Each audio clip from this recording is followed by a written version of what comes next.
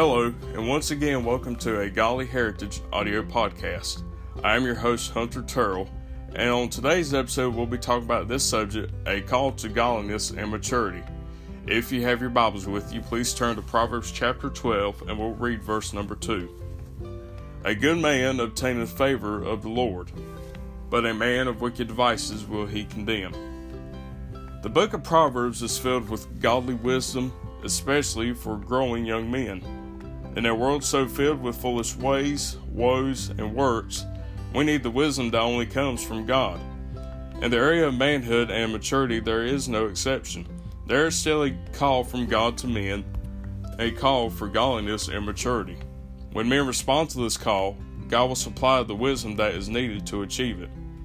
This is favor that can only be obtained of the Lord. Once again, the Bible states in Proverbs chapter 12 and verse number 2, a good man obtaineth favor of the Lord, but a man of wicked devices will he condemn. If the health, longevity, and vision of a nation is related to the maturity and spirituality of the people, then our nation is in serious trouble. Until someone steps up in the areas of godliness and maturity, conditions will continue to decline. Instruction and reproof are not pleasant unto our flesh, but they are the start of the spiritual maturation process. In Proverbs chapter 12, verse number 1, the Bible states, whoso loveth instruction loveth knowledge, but he that hateth reproof is brutish. A man who will not receive instruction will forfeit a great amount of knowledge, as well as a man that cannot handle reproof will struggle or fail at his task of helping to raise up godly, mature young men. There is much truth in the old saying, boys will be boys, but there comes a time when boys need to become men as well. Several factors have caused failure in the areas of godliness and maturity, but much of it relates to the lack of proper examples in the home. Without a dad in the home, or without a man who understands God's principles and requirements for becoming a man, there is simply no example for a maturing young man to follow. They have had a hard time becoming a godly man because when they have never truly met one. Mothers are sometimes forced into the role that God intended for fathers, and although they do the best they can, they simply cannot fully show a boy how to become a godly man and show how he is supposed to act. It's time we get the boys out of their mother's jewelry box and get them back in daddy's toolbox, so they can once again truly become men.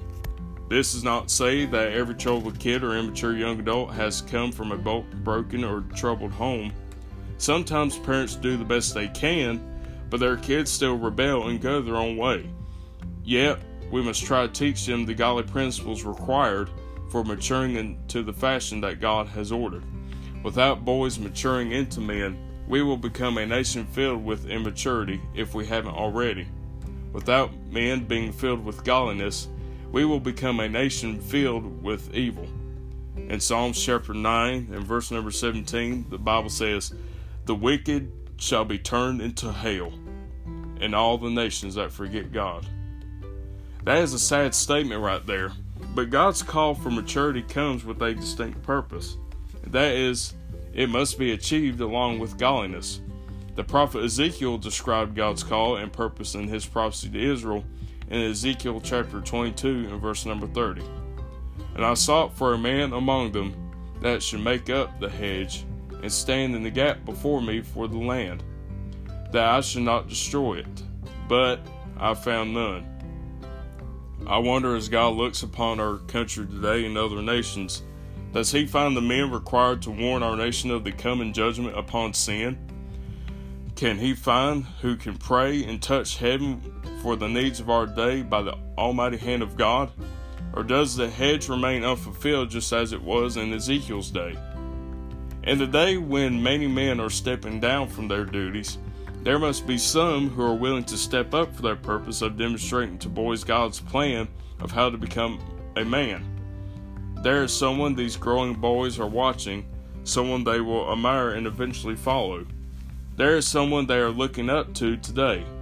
The danger is, just as God has a call and desire for the youth, so does the devil. He will place someone in front of them for them to admire and who will appeal to their sinful, fleshly nature. This is part of his ploy in the battle he is waging for their souls and for their lives. We will see in the next chapter more of the devil's plan and the propaganda he employs to entice young men as well. He is a counterfeit for the perfect plan that God has for growing boys to become godly young men. The only way maturing boys can know which way to follow is if someone steps forward to show them the truth and the difference. All across our country, gangs recruit multitudes of children because these kids are looking for somewhere to fit in and for someone to show them how to be a man. This poses a very big problem, for without Christ and godliness there is no real maturity, and they remain children in adult bodies. They still think, act, and react like a child.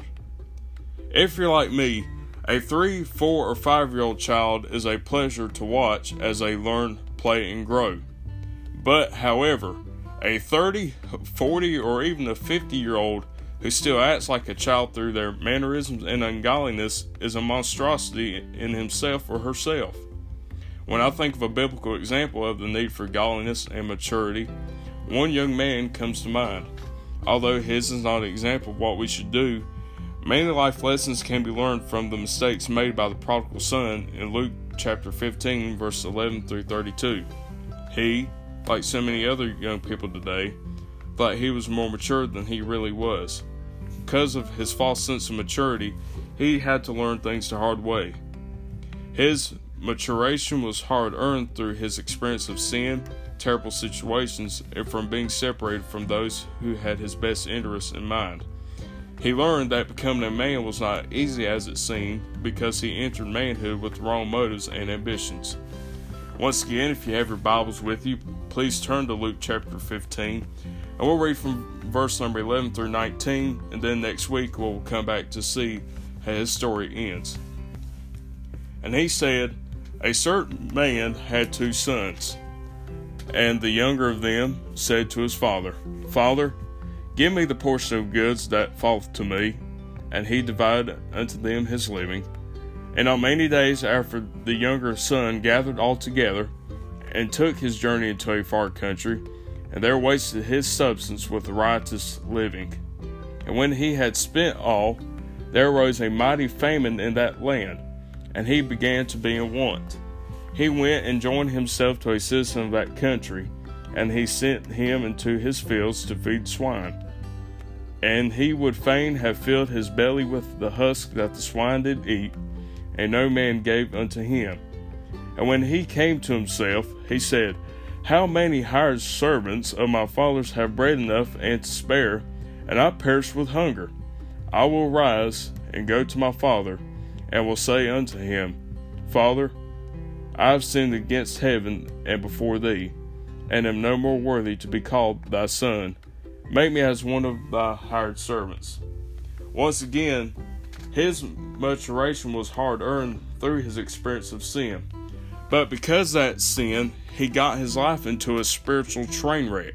And because of his wrong view on maturity, he ended up somewhere that is not a very good place to be spiritually. Well, I hope you have enjoyed today's episode for you who are listening, and I pray that it was a blessing to you. And next week we'll be back again talking on the same subject and see how this young man's godly heritage is actually what rescued him in the end. Once again, I'm your host, Hunter Terrell, and I pray that if you do not know Jesus Christ as your Lord and personal Savior, I pray that you will come to know Him as your Savior so that you may too have a godly heritage.